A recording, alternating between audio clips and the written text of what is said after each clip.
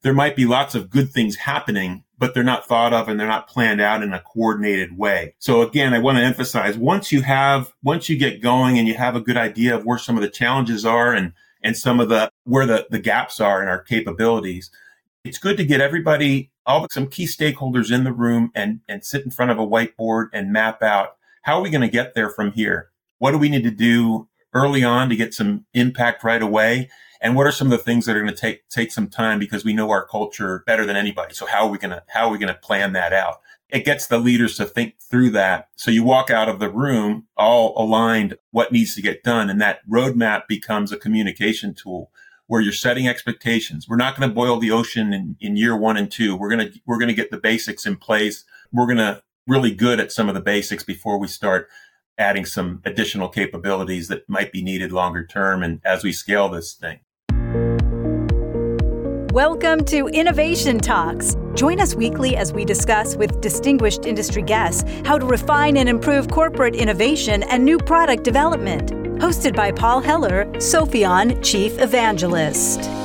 Hello, everybody. Welcome back to the show. Hope you're having a great week out there and everybody's doing well and healthy and enjoying the fall season as we get into it.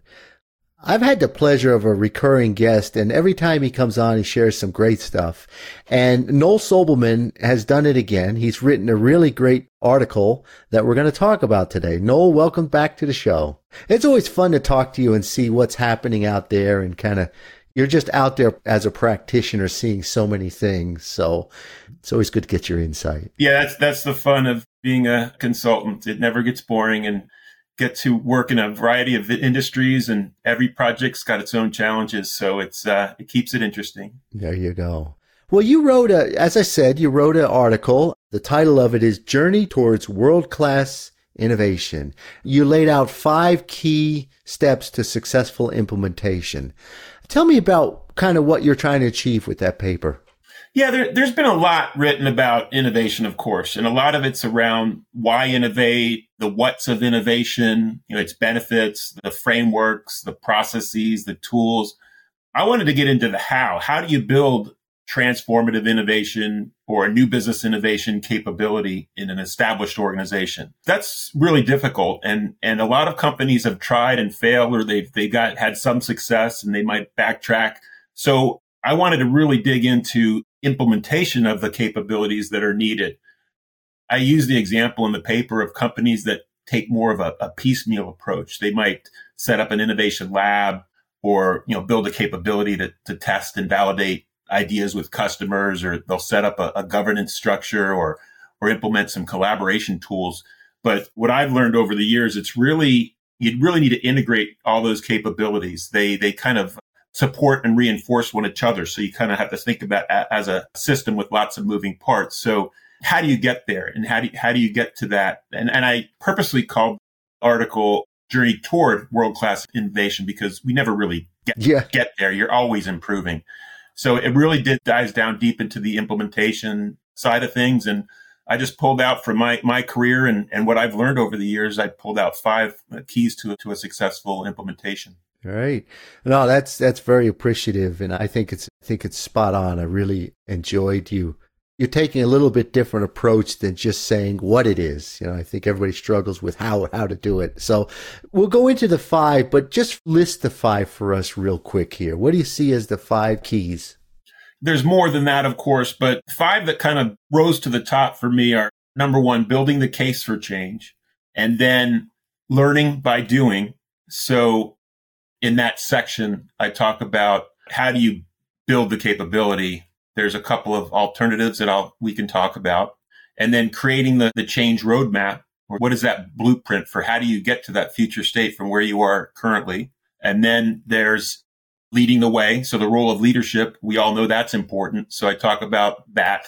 And then finally, how to sustain the momentum. What's the continuous improvement methodology so you get better year over year? So when companies have those five aspects, those 5 areas in place, you're going to see more success. So that's just what I've learned over the years. Right. And so then kind of focusing on those areas, as you said, it's the path towards world-class innovation. It's always a journey. Let's go through that first one then, building the case for change. Tell us about that. Yeah, a lot of companies, they'll start an initiative, but what I suggest is you take a step back and make sure you communicate why. Why are we innovating? Is it because our product lines are reaching end of life and we need a new engine for growth? Is it a productivity story? Is it because there's some gaps or some white spaces in our target markets that we want to go after? So it's important to answer that question and communicate what is our ambition and what is our, especially when you're looking at building new sources of growth. You want to create an ambition that's kind of overarching both the core business and the new businesses you're creating for the future. So it can be a growth objective. That ambition can be a vision. We want to grow by, 3, 4, 5x over the next 5 years. But more often it's a purpose-driven strategy that helps justify the need for both your core and your exploratory innovation capabilities. And in the paper, I list some examples of what I mean by a purpose-driven strategy. And many people have heard these, but I pulled some of the more interesting ones. So, for example, Tesla. I think of Tesla. They build EVs. They build cars. But if you look at their mission statement or their strategy, their overriding ambition is accelerate the world's transition to sustainable energy. So there's a purpose there. I highlight Moleskine. They create notepads, but they don't say that. They say we're going to sell products that contribute to the expansion and dissemination of a culture and knowledge. Yeah. The one I like the most, though, is Fujifilm. It's a great example of you can contrast Fujifilm with Kodak, and we all know that story of what happened with analog film in the early 2000s. Fujifilm's, if you look at their ambition or their vision, it was we will use leading edge proprietary technology to provide top quality products and services that contribute to the advancement of culture, science, technology, and industry, and improve health and environmental protection in society. So there's a purpose there, and it goes beyond just what their cash cow was in film. So if you contrast that with Kodak around the year 2000, their mission statement was to be the world's leader in imaging. So it's a much more narrow focus, and we all know what happened to Kodak. So that's the point there. It's creating an ambition that ties together where we're going, what the future needs to be, along with making sure you continue to accelerate present. Yeah. And that might change over time a little bit. I don't know. Maybe Tesla did say in the earliest days they had this view on sustainable energy, right? But maybe along their journey, they said, no, that's our real ambition, right? And so your strategic ambition could shift, could change, probably does change over time. So it's important to always have that lens in front of you about what is that business case of change. So very good point there, Noel. So then your second one was learning by doing. So let's dive into that one a little bit. Yeah. So especially with transformative innovation, it's really good to learn by actually setting up teams and beginning the work as opposed to a long drawn out process, design activities followed by training and rolling out. That doesn't work so well. The recommendation here, what I've learned here, is to just start by kicking off a few innovation teams with real customer problems to solve. Get them out of the building and get them started. So for example, they might start validating the customer needs in your target market opportunity areas. So get them conducting interviews, doing the job mapping, validating, running validation experiments, and get them working. So it's more of a just in time. You might have some training just in time just to teach the fundamentals. But what I've found is it's best when they're applying these new methods and they're immediately begin using them. So the benefit of that is that they can quickly learn what works and doesn't work for their organization. So the teams will quickly find out where the corporate barriers are and what enablers are needed for them to be successful and to produce their desired outcomes. So then you have, when they run into some of those corporate barriers, a good example of that might be, we want to go out and run experiments to validate this solution that we think has potential, but legal won't let us run an experiment because it's not fully formed yet. So that's a barrier that you need to confront and deal with. So now you have a fact base to help you plan that journey. Okay, we want to do this. We know there's some proven tools that we want to, and processes that we want to go out and discover, incubate, and scale new sources of growth. But in our organization, it's not so easy. We run into roadblocks. So find out what those roadblocks are, and then you can go to leadership and say, we're getting some success, but we need your help. We need you to knock down some of these barriers, and here's why if we're going to be successful. So instead of just talking theory or something you might, pick up from academia, you're actually providing real evidence of where some of the challenges are if you're going to be successful. So learn by doing has that advantage.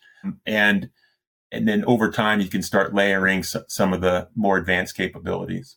Yeah, I like that. What it brings is the kind of the nimbleness of a startup, right? Because startups don't spend a lot of time developing grandiose processes. They just start going. And established organizations tend to have a need to have more formal processes because they're so big. There's just so many moving parts. There's so many people. So I like what you propose there. It brings a nimbleness that you see in startup back into the process. So I like that. It really borrows from agile, the whole agile movement. And don't take forever to plan. Let's get out there and iterate and quickly learn what works and what doesn't work for our stakeholders. Great. Well, that brings us to number 3, which I thought was really interesting, the change roadmap. I hadn't seen it depicted the way you were looking at it. So let's talk about that. Yeah, so change roadmap is really just a blueprint. It's a time phase plan that captures how are we going to get from current state, close those capability gaps, and get to that future state, and then continuously improve beyond that. So captures both what can we do early on to get some quick wins, and longer term, some of the longer term, more transformational changes that might take more time.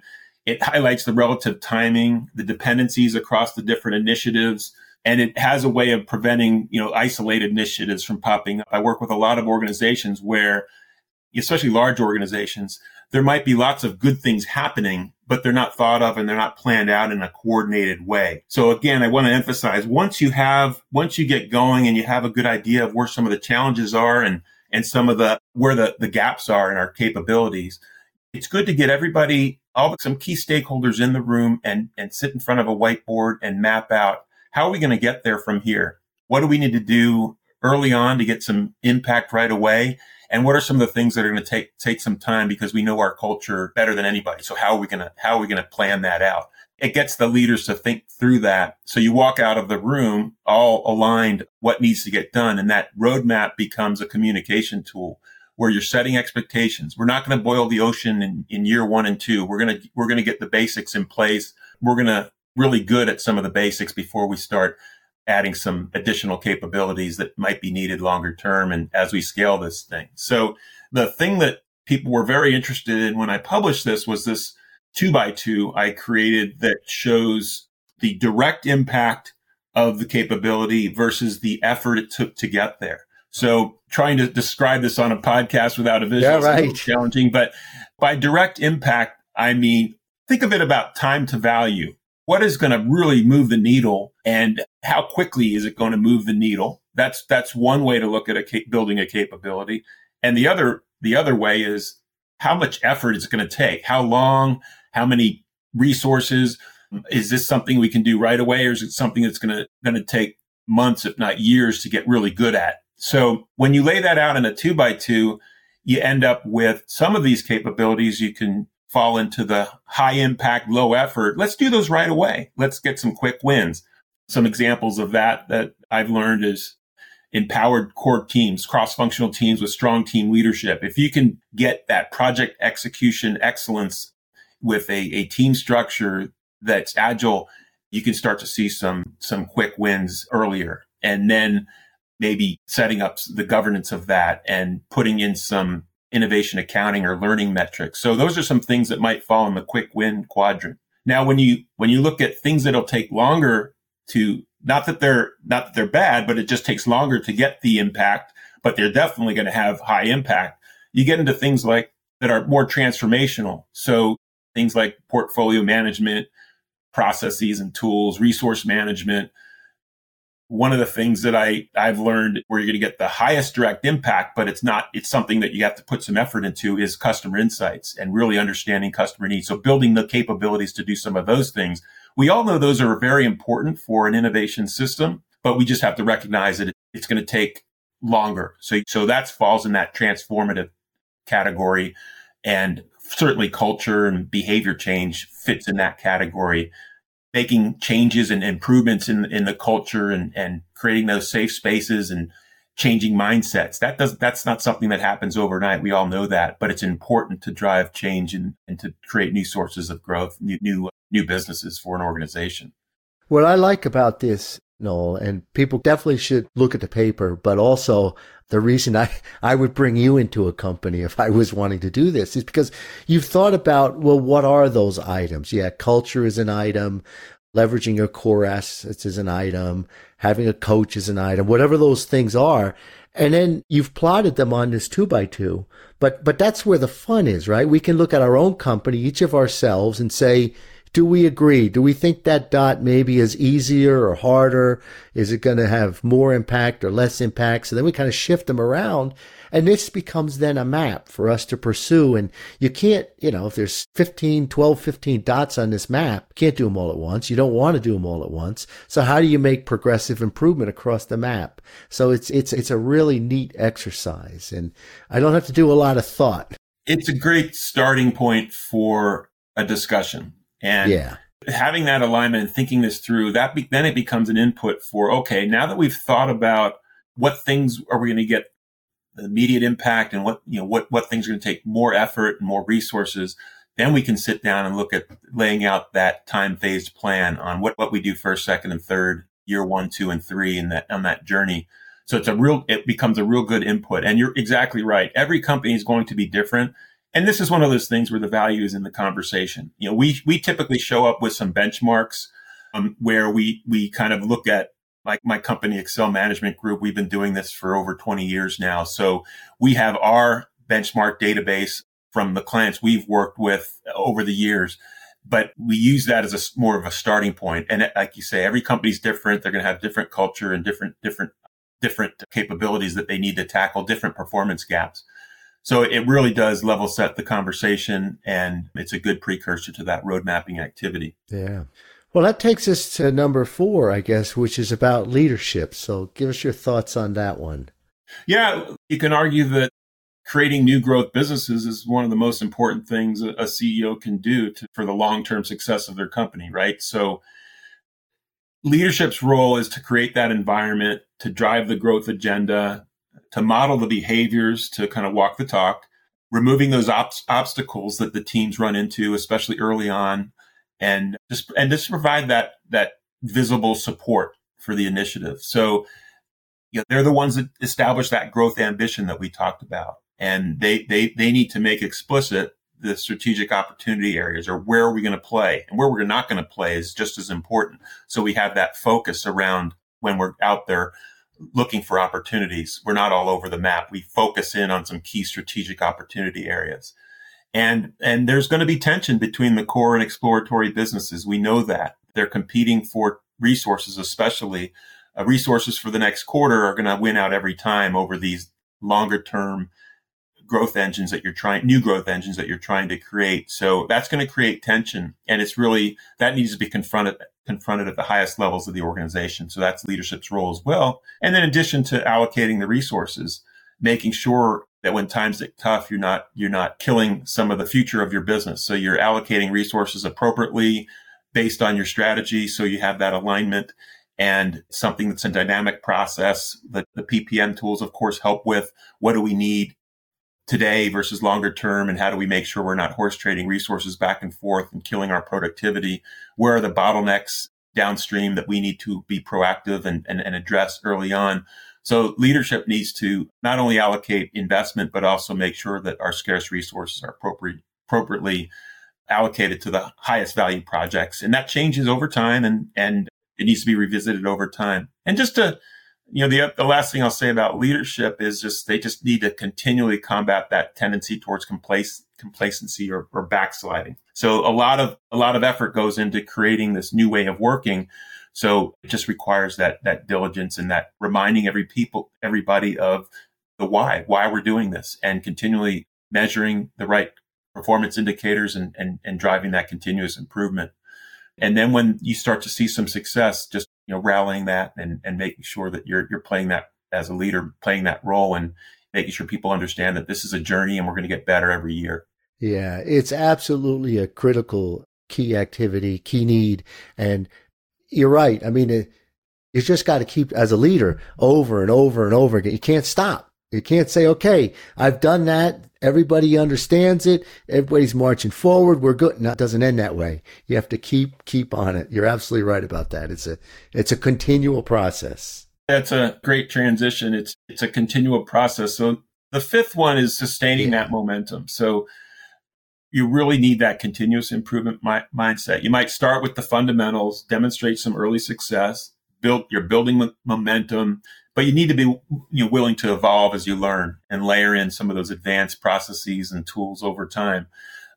So I'm a strong believer in metrics and establishing a baseline for performance metrics and also process adoption metrics, and then setting year-over-year improvement targets and driving that year-over-year improvement. So having a process for continuous improvement and making sure that you're continuing to look at what's working, what's not working. So organizations can only absorb so much change at once. So you need to make sure that you're monitoring the pace of change and making sure you're not burning out the organization, but you also want to make sure you're not backsliding as well, like we talked about. So just keeping that going and making sure that the key stakeholders are involved in making those improvements. People they're more likely to adopt these changes if they're the ones that are designing the new way of working. So make sure you're involving the right people along the way is a key part of adoption and implementation success. Yeah. And it sure is a lot easier to keep it moving, to get it started moving, right? So once it's moving, yeah, just keep it moving, keep it nudging. I think the map we talked about, the change roadmap, is a great example to just always, how am I guiding the organization through that? How are we marching towards the things we want to do there, as well as the types of innovation we're doing, the products we're doing, the processes, all of it. So I think it's a nice bow on the whole thing. Yeah, one of the things, Paul, when I posted this article on LinkedIn, a lot of people say, well, what order? What's the right order? What's 1, 2, 3, 4, and 5? And my answer to that, unfortunately, it really depends on the organization.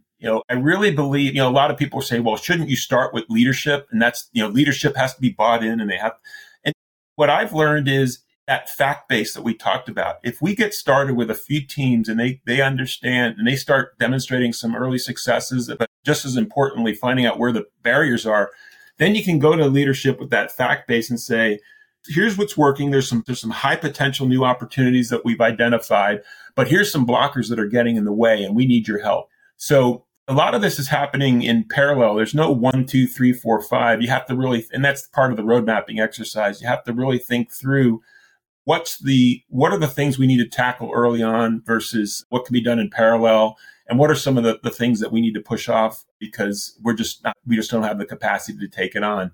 So that's, there's no real magic order to these 5, but that's my response to that. It really depends on the organization, and nobody knows the organization better than the people that work there need to help think through that. Yeah, well said. Well said. And you've always been a proponent of evidence. You've used that in that technique in many things you've done. So I like how you weave that into this example of getting started and then building that evidence. And then when you go back to leadership, you have those facts, right? Because the worst thing is to just try to go based on assumptions and gut feel, because it doesn't get anywhere. Good leaders see that right away and kind of call you on it. The methodology for validating solutions, if they're truly solving problems, is all about let's go out and instead of just asking customers what they think, let's see what they do, what behavioral evidence. Let's run experiments and let's actually measure what they are doing as proof that we're on the right track. So the same thing applies when you're rolling out a new initiative. Let's get the evidence that we're attacking the things that are the the biggest barriers for our particular organization. So kind of eating your own dog food there by applying that evidence strength to the implementation efforts as well. Yeah. Well, did we cover it? Did I miss anything? I think we did a pretty good overview of it, didn't we? Yeah, I think so. Those are the highlights, and people can take a look at the actual article. I posted it on LinkedIn a couple weeks ago, so you can take a look at that, and please add your lessons learned over the years. And I love learning from others. So if you can add to the comments and give your point of view, that would be great. Yeah, and we'll make sure we put a link in it in the show notes, but it's out there on your feed. If they just search for you, they'll find it. September 20th was the date you published it, so that might help people zoom in on it. So Noel, thanks for coming to share that with us. You're always out there. I always want to ask you the question of maybe what's new or what's share something that you've seen lately. It's always fun to hear. Do you have any stories? Yeah, I've been working with a client. They've been around for going on 100 years, and they're like many companies. They're going through this transition. We used to make these complex systems, and we'd sell them to our customers. But more and more, their systems are becoming intelligent solutions, where they're taking on different business models, and there's more digital enablement in their solutions, and so they're learning how to become more agile. So they have software and hardware in their solutions and these complex systems. So the challenge for them is, how do we be both agile, and how do we, agile is all about self-directed teams, less of command and control, like our history showed us. So they're undergoing this shift from traditional command and control, very centralized leadership, to empowered teams that are running agile processes. And so I'm helping them put in the mechanisms to make that effective, kind of a hybrid approach to development, where you still need those business-driven decision makers to come in at certain points of a program, ask themselves the question, is it still worth investing in another phase of development for this new solution? But at the same time, you've got teams that want to just be self-directed. So how do you find the right balance? How do you have both in order to deliver successful solutions? And, so it's been, I think a lot of companies are going through that. Absolutely. With this shift to more intelligent solutions with more of a software component, continuous release software. So it's so moving away from waterfall towards more of an agile approach, but you still need some of the elements of a gated development process. That's right. So doing both at the same time, and how do you do that effectively? Yeah. Well, that's fun work. I know a lot of companies are in that transition in some phase, and a lot of people looking for answers. So keep up the good work out there. Have fun with it. Thanks, Paul. All right, Noel. Well, thanks for joining us. Have a good week ahead. It's just the beginning of the week for you and I. So again, really appreciate you stopping by and sharing some of your learnings and experience. My pleasure. Thanks, Paul. Take care, Noel. And to your listeners out there, thanks for joining us. It's always great when somebody like Noel stops in and just shares his insights with us. So I hope you enjoyed that as much as I did. I wish you all a great week ahead. Take care, everybody. We'll talk to you next time. Bye for now.